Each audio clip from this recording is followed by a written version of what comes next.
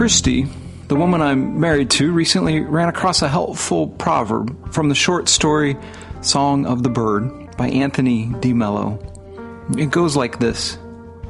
On the street, I saw a naked child, hungry and shivering in the cold. I became angry and said to God, "Why do you allow this? Why don't you do something?" God did not reply. That night he said, quite suddenly, "I certainly did something. I made you." There's much we can say or do with this exchange, but at its essence, God invites us to show up and participate in His work and care for His other children. And so with that, God is ever bringing before us opportunities for ministry, sometimes big, sometimes small, but always important, however insignificant it may seem. We are all invited to participate at some capacity.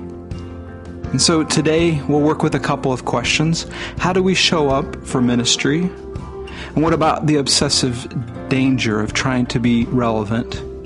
What does it mean to contextualize ministry? Today we're bringing back Josh Banner to hear his stories of how ministry plays out in his settings with music, university students, the church, and the prison.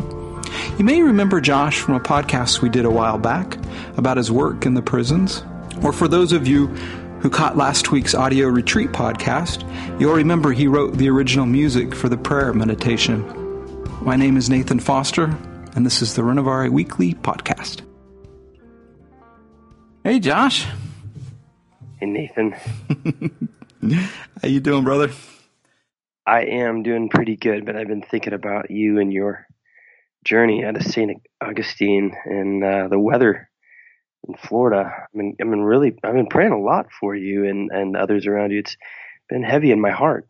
I appreciate that. Thanks. Yeah, it's weird. So I'm in a hotel now and waiting for the power to get turned off or turned back on so I can go home. Yeah, I bet. It's just insane. From Houston, from Harvey to Irma, and then I think Jose is coming behind. So yeah, it's been weird to me how emotionally watching all this stuff on TV and this weird sense of gratitude to not be there, but concern for others, and then this nagging piece of how I'd love to be through a hurricane and I don't get to be there to experience the power of it all. So, but anyway, we're safe and our house is safe and good. Hotel living it is for now. I'm glad you're safe. Thanks. Hey, we got to release this wonderful piece last week. Yeah, I was very excited to be able to do that with you and to see how it helps people. I love the way it came together and the music that you put to kind of mirror match what we were working with was just top notch. Thank you. I'm glad you like it. Hey, tell me how did this idea come about for you to do these podcasts where you're encouraging people to pray with you, and why would you even ask people to pray with you on a podcast? Yeah, the podcast originally started when I was on staff at a local church here, and it was this awkward situation where the church was large enough to be able to hire a spiritual director to work on spiritual formation in the community. But it was so large that they didn't really have a paradigm for what to do with me. And after a year or so of preaching, doing some worship, leading some retreats, some classes, one of the pastors said, "Hey, have you ever thought about a podcast?" And I have this awkward relationship with the stage, and I was thinking, "Oh, don't make me do a podcast." Like I wanted to, but I felt shy. And he encouraged me. This is the great thing about working in a local church for a while is seeing what really works with people, what really helps people. And one of the things that he said was the way I was reading scripture and reading in front of people, whether it's the class or in the service, that people were commenting on how calming my voice was. And I'd never thought about that because I was so focused on doing music.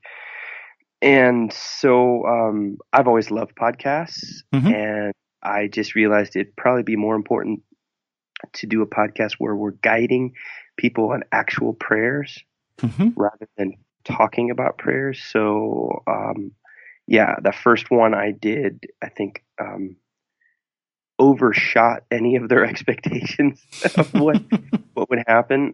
But I just found that all of my interests between the recording studio and spiritual direction and formation, music making, it all kind of came together in that Mm-hmm. first episode. Very, very fun to do. Mm-hmm. Yeah, I think we usually think of the medium as, gathering information, listening, being, something of interest or some sort of entertainment. But I know when I first encountered the retreat, it was this huge shift of, oh, wait a minute, now I get to participate. And this is, and it almost works like a book where we get to move at our own pace and go back and, Good. kind of be with it. I mean, there is this larger picture of, it's easy to spend time talking about spiritual practices, and there's so much to explore and learn, but to encourage people or to give space for people to actually do them. I don't know. For some reason, that doesn't seem to happen as often as maybe it should. Yeah. And I think that's what I was wrestling with in that position. I'd been at Hope College leading worship for 8 years with, a couple, it'd be 1,000, 1,200 college students coming 4 times a week voluntarily to worship. And then I go to a local church and I'm not having the same traction with desire, hunger, and practice. Instead of just talking about prayer and worship, we get to do it. And I think that was just my impulses of being a worship leader and then moving into pastoral responsibilities, thinking, how do I lead people in worship in a different way? Mm-hmm. Mm-hmm. Yep. What was the process for you to put the music together? I mean, in a sense, I feel very honored to have original music put to this experience. But what's that like? That process like for you? Yeah. So I had been writing music for Hope College all these years for the worship services, and always having to surrender the production and the arrangements to really wondering what would serve a college student best. Mm-hmm. And so at the end of that tenure, I came back to a lot of the songs that I wrote, and I thought, what would I want to do with those songs? How would I want them to sound? And so I still had some of my former students that were really, really talented, much better talented musicians than I am, that were available, and they loved me like a big brother. And so we, over the years, just spent some time dorking around. And that developed another way for me to approach music in a way that I was thinking, what would help me worship? I don't have to think about what is an 18-year-old worship through. Well, what is Josh Banner? And that was a real healing journey for me as I let go of a position that I loved dearly and never really wanted to step away from, and to think about meeting with people one-on-one as a spiritual director and what's happened to my sonic instincts. And so a lot of what I put on this episode we just released with Renovare are some old chord progressions that I've just been dorking around with on my own with some friends, and then some of them are just soundscapes that I have particular odd interest in sound and noise. You bring up an interesting point, something that I've been working with for a while but never actually talked about. But that when I'm doing ministry, whether that be writing or speaking or, being with people, asking myself the question of, is this something that would be helpful to me? Mm-hmm. Would I want to read this? Would I want to hear this? And I almost use that as a certain litmus test of maybe it's an authenticity to what I'm doing. But I wonder if that's, an issue to be thinking about in ministry of, is this thing I'm offering, something that would be of benefit to me? Not that that's, all we do and we want to be thinking in terms of other people, but you bringing that up about worship, that what helps me, draws me into worship. Yeah. Yeah, that's a very big, long conversation. It's actually at the soul of a course I teach still at Hope. I'm an adjunct prof. We look at a 300 level at the relationship between music, theology, and worship. Mm-hmm. And fundamental to that question is, what is the unique role of music in the formation of a Christian disciple? Mm-hmm. And most of that is just the discernment of how do we handle this enormous, powerful technology to either form disciples, mm-hmm. or what I think happens a lot with our technology today is we end up manipulating disciples. So one of the things my students realize that I'm not a big fan of the way the word relevant is used in most ministry contexts. Mm-hmm. So that's really helpful that you asked this question, because when I was asking all these years what was helpful for the college student, I am on one level asking what is relevant to them, but I like the word contextual for my vocabulary. Mm-hmm. What is in their context? And I really am thinking at a deep level about spiritual formation. I'm not trying to attract students necessarily, to ensure that they're going to keep coming to chapel. I'm trying to think about sounds that make sense to their soul, and they just have a different aesthetic kind of palette than I do. There's some overlap with mine, and definitely a different aesthetic palette than what my parents would have. Mm-hmm. So the question then is this very difficult thing I think is completely missed by the contemporary church. If we have these powerful technologies, and it could be as true for an organ. And ironically, the organ worked really well with college students in various contexts. But really being able to be with your people and know them well. And my 8 years there was a process of humbling myself, of dying to all of my impulses and what I would want to do, and thinking, well, I often found myself just asking my leaders, what makes sense to you? And leading through them and trying to form them spiritually so that when they made the artistic decisions, they were thinking through and with the Holy Spirit, informed by the scriptures. Mm-hmm, mm-hmm. And that's a helpful word in terms of contextual. So we're not doing this to be cool or relevant, but that we're going to make adjustments based on the context. And right. That's really good. I had a experience when Christy and I were playing out a bunch of shows with the band.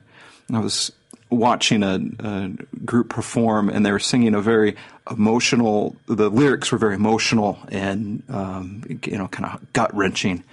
But I sat back and I leaned over to Christy. I said, I don't believe him. Meaning, I don't think he believes what he's saying, in these lyrics. And I wonder how that fits into Christian context, not just worship, but then our speaking, our preaching, our one-on-one interactions pastorally with people. Do we believe what we're saying? Yeah, that's a tough thing, because I totally agree that we need to fill out a large, and that's the thing is, even though I say I handed over a lot of these things to my students, there's of course my fingerprints and my personality and my likes and what I believe in all of it, so that, like what you're saying, I could stand up and do a service with conviction, from a place of belief and hope. On the flip side, again, I'm sorry, I'm acting more like a campus. Okay. I'm not my job anymore. I guess I'm a college professor. Is that on the flip side, there is a sense, and even as people practice your guided movements through Julian of Norwich that we recorded, that we don't believe it yet, Mm-hmm. but that the language is what we are hoping to be formed into and to attain to. And that's what I think is great about the way you did that audio, the guide of giving us the concrete, repeating it, giving a real practical sense of the real language, and then to sit in it and to test and stretch and push and pull on it to see if we really do believe it, if it does make sense in the deepest parts of ourselves. Mm-hmm.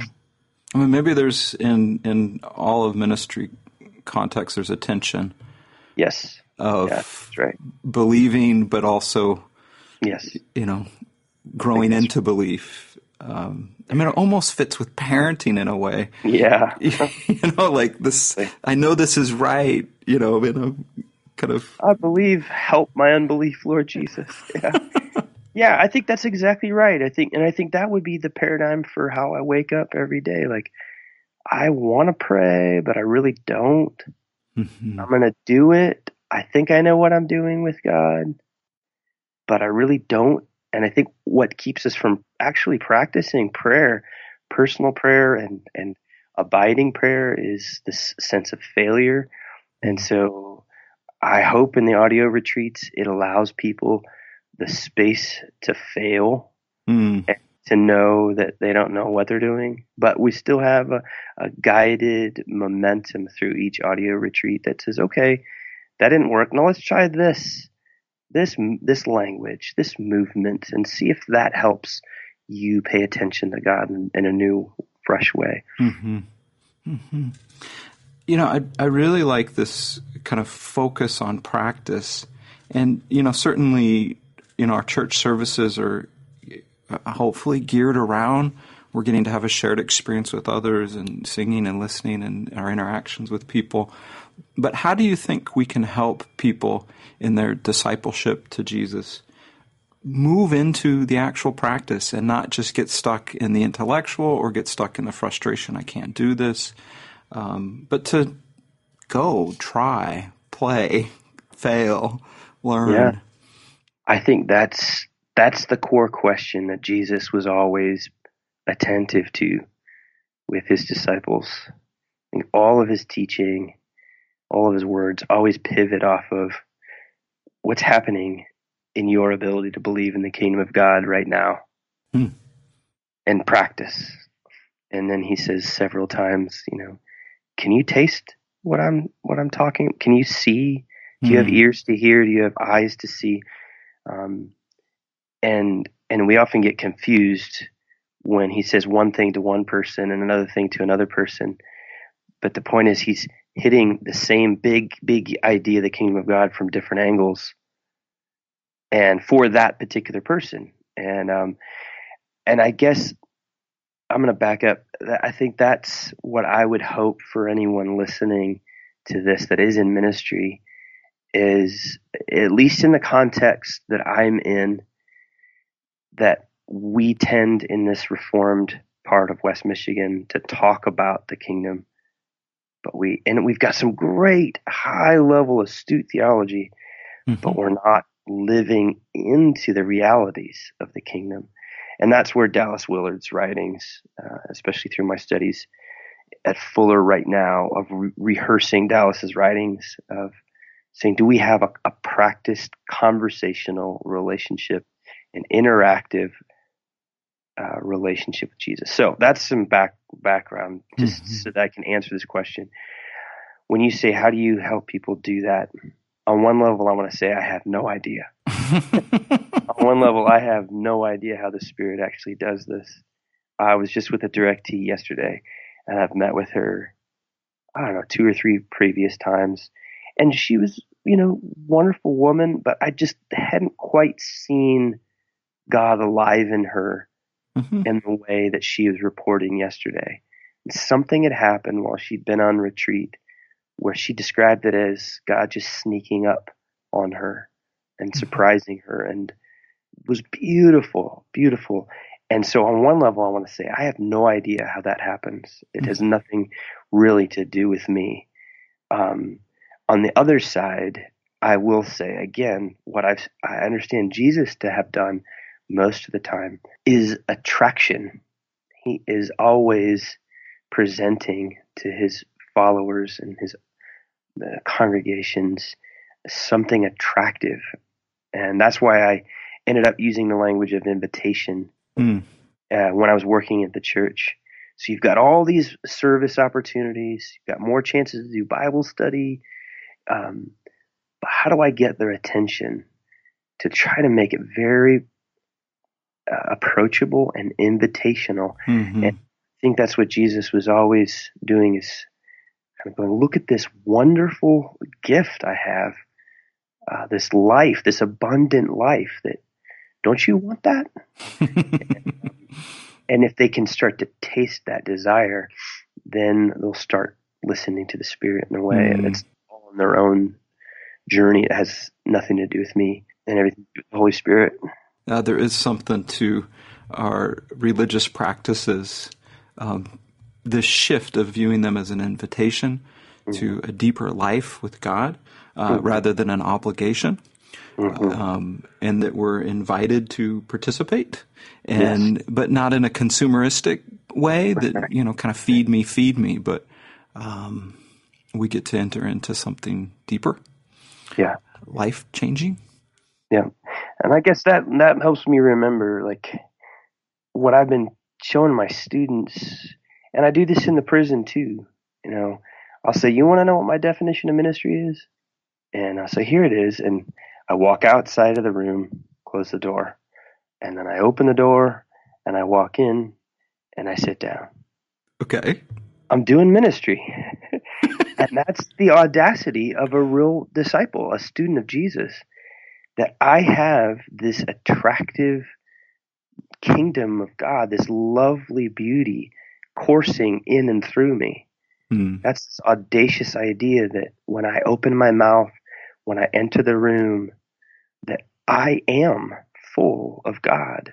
And I am someone who beckons through me somehow. I don't know exactly how, but somehow deep calls unto deep. Simply because I have been injected full of the Holy Spirit. Now, does that put me on a pedestal and make me something really special? I think this is what Jesus wants for everyone. It's not that I'm some guru that's figured it all out. It's just what Christians are supposed to be. So it's just kind of showing up to be with others. I walk in the room, here I am, trusting that God is present, that God is at work.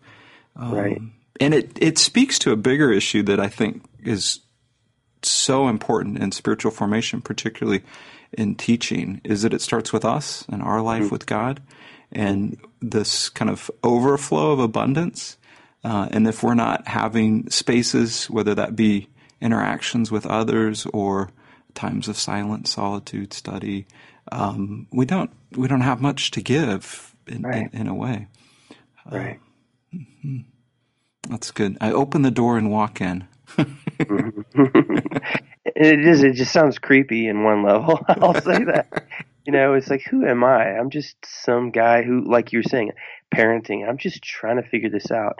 But on the other hand, do we really believe what we're saying? That God is really with us. He's really inside of me. And that's the audacity that I think sounds and smells like Jesus.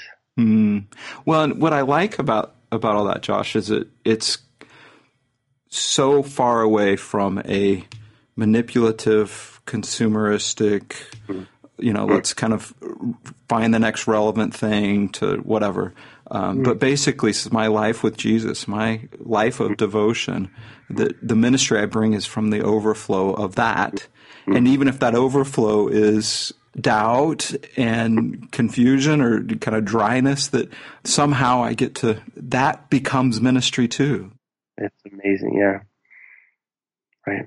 Well, one of the things that was so helpful to me when I first heard your Retreats podcast is it just kind of disarmed me. I was riding on my bike, and I just found myself lost in listening to the words, and the music was so helpful just to kind of draw me into this.